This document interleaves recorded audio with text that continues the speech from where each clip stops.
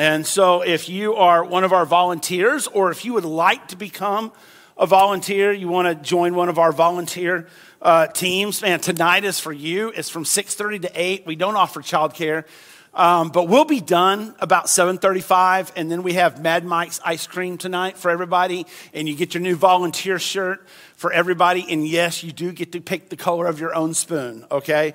So if you're a Mad Mike's fan, you know that's the big thing is what color spoon do you have? And so it's almost like they ask me and I think, okay, the taste of the ice cream is going to depend on what color of spoon. But so we have all that going on. So please, we're going to honor your time. It's going to be great. And we really kind of unofficially kick off our 10th anniversary celebration tonight. And we want to do that with our volunteers. So if you're part of one of our volunteer teams or you would like to be, come tonight. We'll get you signed up and all that kind of stuff. You can be done at 7:40, or you can kind of hang out and stay and eat ice cream till 8 or whatever. So that's tonight. So, we are finally in the New Testament part of our series called Storyline. And what we've been doing all year for close to 9 months now is we've been looking at this story thread that runs through the whole Bible that points us to Jesus. And just like each week when we were in the Old Testament and we were seeing how these Old Testament stories point us to Jesus, what we're trying to do as we get into the New Testament is we're trying to reach back into the Old Testament and see how important the scriptures were in these New Testament stories. Last week, we looked at the baptism of Jesus, and we had so many respond to wanting to be baptized. And if that's you, we want to get you signed up. We have a class on September 10th and September 17th. And then on the 24th, we're going to baptize a whole lot of folks, okay? So as the more and more people get signed up for that day, less and less time I have to preach. But so this is your deal, you know? If you want no sermon that day, just come on and get baptized, you know.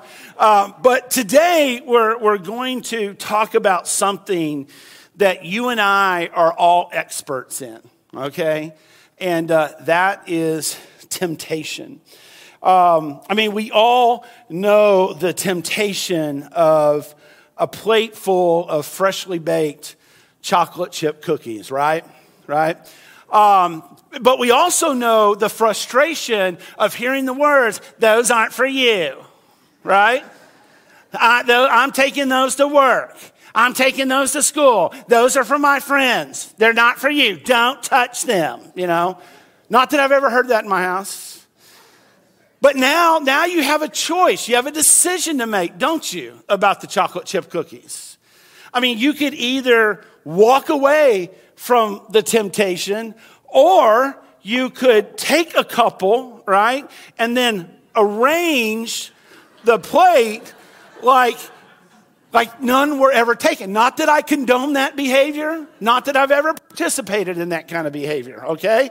But we all know what temptation is like. Temptation is nothing new. Even Jesus was tempted, okay? Now, maybe not with chocolate chip cookies, but as we're going to see today, he's tempted 3 different times, 3 different temptations, and they're temptations that you and I still face today. Now, before we get into the passage and look at these 3 temptations, I want us to come around 2 observations about just about every temptation that you and I face, okay? So I hope you'll write these down, put them in your phone, write them down in the notebooks. But observation number 1, when it comes to temptation, is that that in every single temptation we face, either big or small, okay, there's always more at stake than we think.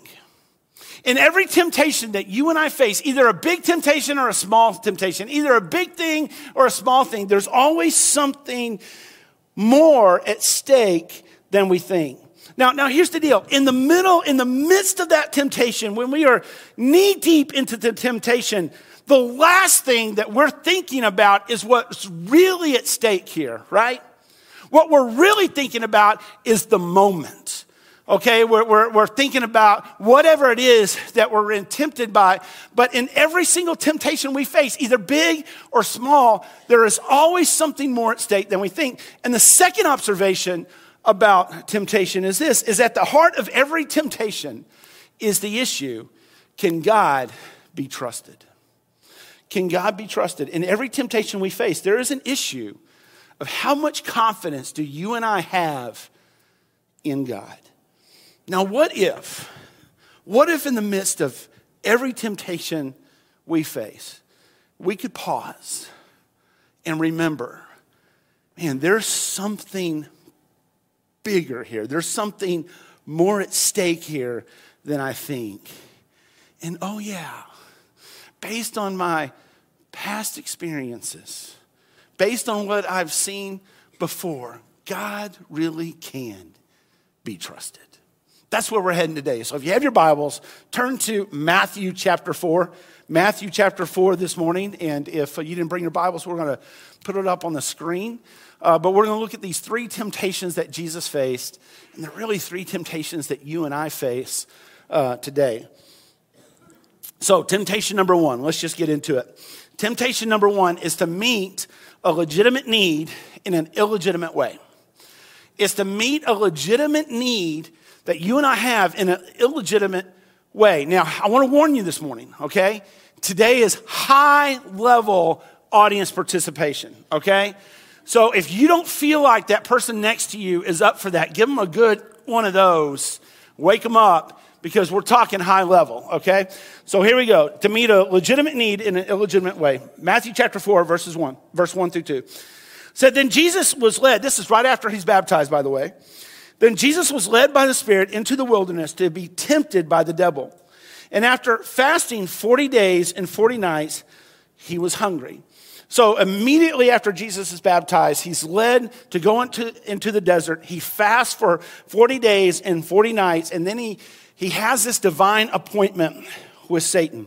Verse 3 says, the tempter, that's Satan, came to him and he said, if you are the Son of God, tell these stones to turn to bread. Now, here's the deal. There will come a time in our lives, if it hasn't already, there's coming a time. There comes a time in our lives when then we have a really legitimate need or desire or a want. And we'll have the option to take a shortcut.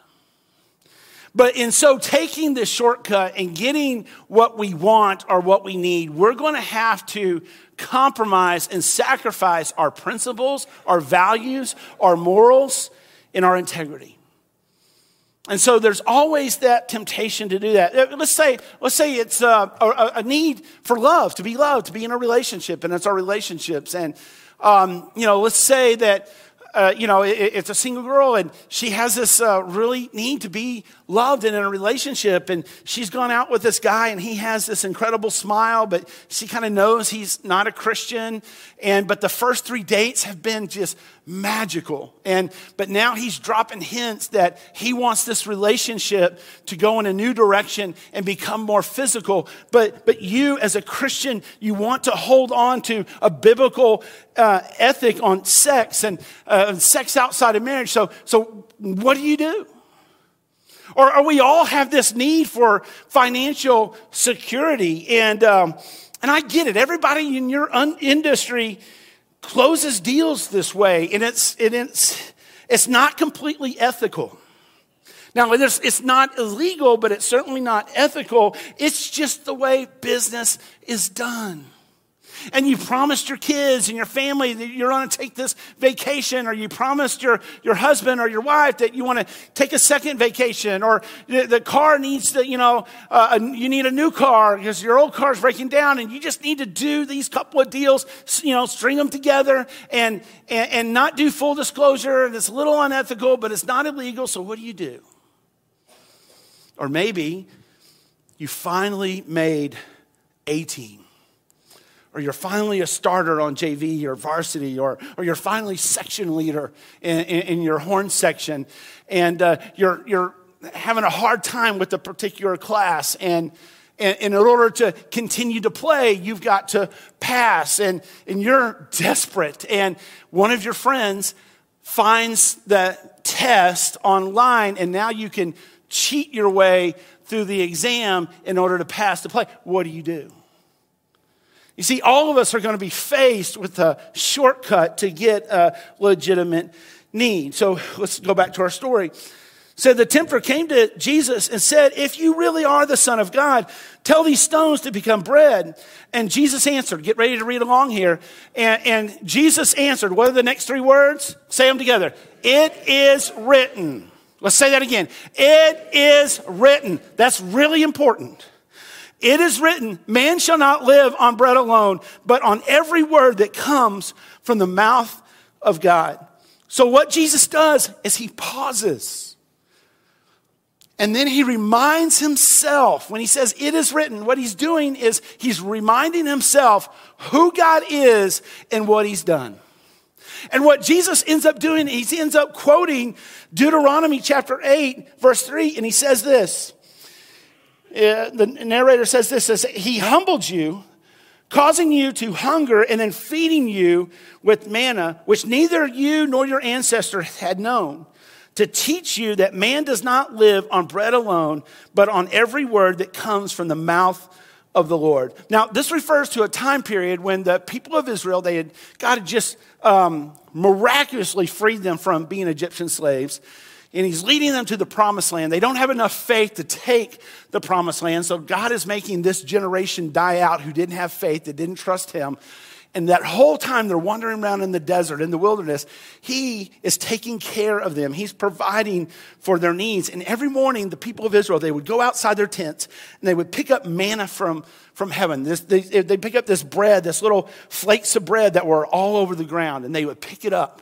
Now, God instructed them, only pick up enough for your daily bread. Don't pick up to save for tomorrow. It's going to be there tomorrow. But if they did try to save it for tomorrow and keep it overnight, it would rot. It would spoil. Okay? But God was teaching them every time they picked up a piece of bread and put it in their basket, God was teaching them and reminding them that he could be trusted. And God was teaching them that simply having enough was not enough. That simply having enough was not enough. That what was more important than having enough to eat, what was more important than having more money in their bank accounts, what's more important than having a new house or a new car or fancy clothes, what was more important than having, going and being socially, saturated and having all these relationships and and what's more important than, the kids being, traveling and being involved in all their sports and all their activities to where we're just, wearing ourselves down. What's more important than anything in this life is God's word.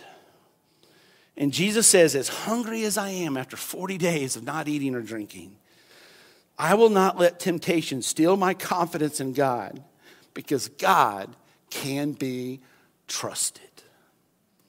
Temptation number 2 is to use God to accomplish our own agenda. It's to use God to accomplish our own agenda. Let's look at verse 5. Then the devil took Jesus to the holy city, and that's Jerusalem, and had him stand on the highest point of the temple. He says, if you are the Son of God, he said, throw yourself down, for it is written. And now, so Satan is stepping up his game, and he's about to quote Psalm 91 to the Son of God. He said, he will command his angels concerning you, and they will lift you up in their hands, so that you will not strike your foot against the stone. In other words, it's the temptation to presume or assume on God. To presume or assume on God. It's to say, God will take care of it. I don't have to worry about it. God will take care of it. Or God would never let that happen. Or God will always come through. I mean, it's almost like the equivalent of a car full of teenagers doing some things that they shouldn't be doing with some things they shouldn't have, okay? And one of the teenagers in the car says, hey, I don't think we should be doing this. And that's your teenager, by the way. So good job, parents, okay? And then another teenager speaks up and he says, hey, don't worry about it. My dad's a cop. He won't let us get into any trouble. And then another teenager in the car says, yeah, my mom's a lawyer. She won't let anything happen to us. She'll keep us out of trouble. And maybe they will or maybe they won't. But that's a huge assumption, right? And so this is the temptation. It's to assume on God. Look at verse 7. Okay, get ready. It says, Jesus answered him. What does he say? It is also written. That's important. We got to get that in our head and our hearts today. Okay? It is also what? Written. Do not put the Lord your God to the test. And Jesus is quoting Deuteronomy 6. He says, do not put the Lord your God to the test as you did in Massah. And Jesus is referring to this time where Israel is wandering around in the desert, in the wilderness, and they come to a place that they're out of water, and they have two options. Option number one is they can say, hey, God brought us out of Egypt. God parted the Red Sea. God has been providing manna for us to eat. Let's continue to have confidence in God because God can be trusted. Or option number two, hey, let's pout and let's sulk and let's taunt God and let's remind him in a very disrespectful way of what he owes us because he got us in this prediction. Now, which option do you think they went with? Two. And that's what they did. And so God shows them mercy. And we read about this in the Bible. It's where Moses takes his staff and he hits a rock, and that rock breaks open. And that's Jesus, that one day he's going to be broken to provide for us eternal water. You know, water that will well up inside of us. And God shows mercy and he provides water for them. But Moses names the place Massah, which means to quarrel with God. And he named it that so that every time they brought it up on their Google Maps, every time they drove through Massah, they were reminded, oh yeah, this is the place that our forefathers, that our parents and grandparents, they taunted God and they assumed on God and they tried to use God to accomplish their own agenda. And Jesus says here, I'm not here to manipulate my Heavenly Father. I'm here to do the will of my Heavenly Father. Temptation number 3 is to sacrifice the important for the immediate. Oh, and I think this is one that we all struggle with. To sacrifice the important for the immediate. Look at verses 8 and 9. And again, the devil took him to a very high mountain and showed him all the kingdoms of the world and their splendor. And all this I will give you, he said, if you will bow down and worship me. In other words, what he was saying, the devil was saying, if you will submit to my authority, I will give you more authority. And this is how it works out in our lives. It's when we know something to be true in Scripture, or we know something that Scripture says to be right, and what we do is we just kind of set it aside. Not forever, but just long enough for us to get what we want.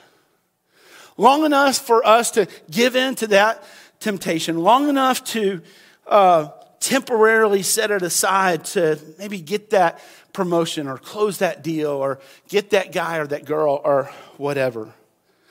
But look at verse 10. What Jesus says. Get ready to read along here. And Jesus said to him, away from me, Satan. What does he say? For it is written, worship the Lord your God and serve him only. And Jesus, he pauses and he reminds himself who his Father is and what his Father has done. And he's quoting, again, Deuteronomy 6 that says this.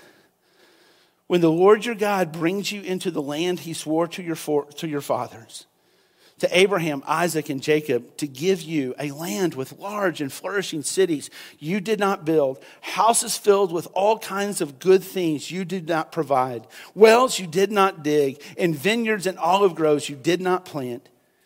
Then when you eat and are satisfied, be careful that you do not forget the Lord who brought you out of Egypt, out of the land of slavery, and fear the Lord your God and serve him only and take your oaths in his name. Now, just like the previous 2 times, Jesus reaches way back into the Old Testament to a time where the people of Israel were being tempted in the same way.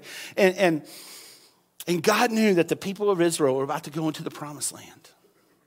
And he knew that when they got into the promised land, that once they got there, they would start to get focused on their cities and their houses and their agendas and their kids and their kids' activities.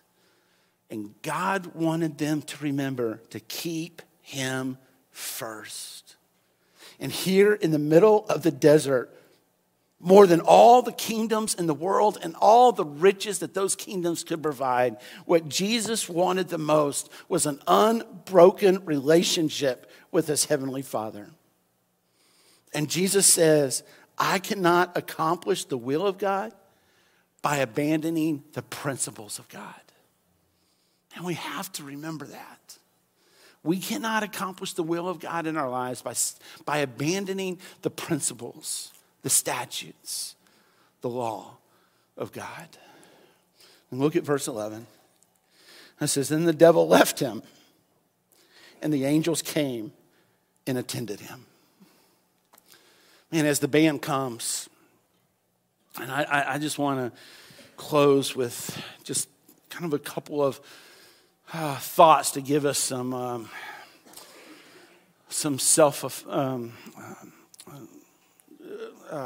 processing, just the process personally between us and the Lord. But the Bible tells us this. The Bible says that the devil has come to steal, kill, and destroy. That the devil has come to steal, kill, and destroy everything that's good in your life. He's come to steal, kill, and destroy everything good in your kids' lives. And as you think about your family going forward, your grandchildren one day, his plan is to steal, kill, and destroy. And I don't say that to scare you. I say that to warn you. And so let me just ask you, how well do you know the scriptures? How well do your children know the scriptures? How well do your teenagers know the scriptures? Because when we face temptation, what's going to help us overcome temptation is not willpower. It's not our performance. It's not our goodness. It's not our track record. But what's going to help us overcome temptation and defeat the evil one is knowing the scriptures and being able to say in the moment, it is what? Written. To know what is written and to know how to apply it. That's why we're doing this series. That's why we're walking through the Bible. And I know it's a 30,000-foot view and we've skipped a lot of things. But we as a church, we need to know the Bible better so that we can stand up against the evil one, so we can shut him up and shut him out. That's why we're doing the Talk Back class. By the way, it starts back up on September 10th. And that's our 1045 Bible study. And what that team of teachers do is they fill in the blanks. We're skipping a lot, but they're kind of filling in the stories and the backstories. And so, man, how much more Bible knowledge would you know? But you're already here an hour anyway. So why not stay one more hour and increase your Bible knowledge that much more so you have more weapons in your war chest there so you can say, it is written. That's why we do it. So let me ask you, what is that most reoccurring temptation that you face? What's that most reoccurring temptation? Maybe it's the way we close deals, or maybe it's that person at work, or that person at school, or maybe it's this object, or maybe it's security, or maybe it's to control your kids so they don't get in trouble, or they, whatever. What's your most reoccurring temptation? And would you just kind of say this just kind of to yourself with that in mind at the forefront and center? There is something more at stake, and God can be trusted. There's something more at stake, and God can be trusted. Let's pray together. Father God, thank you. Thank you for Jesus and that he came and he lived the life that we can't live. He overcame every temptation. And he died the death that we deserve because we've given in to temptation. But Father, thank you that you have chosen to put your sovereign grace on us through faith in Jesus Christ. And it's not about our performance or about what we've done or haven't done, but it's about what Jesus Christ has done for us. And so thank you that when we come to faith in you, we can ask that Jesus, the blessing of his righteousness and obedience, and he takes on the curse of our unrighteousness and disobedience. Father, would you help us pause when we're tempted? Would you help us pause and help us remember who you are and what you've done for us? And let us not respond by saying this is the last time or, oh, I'm trying my hardest and my best. Let us respond with it is written. And let us know your word and how to apply it. And we pray these things in your name, Jesus. Amen. Let's stand together and sing to King Jesus.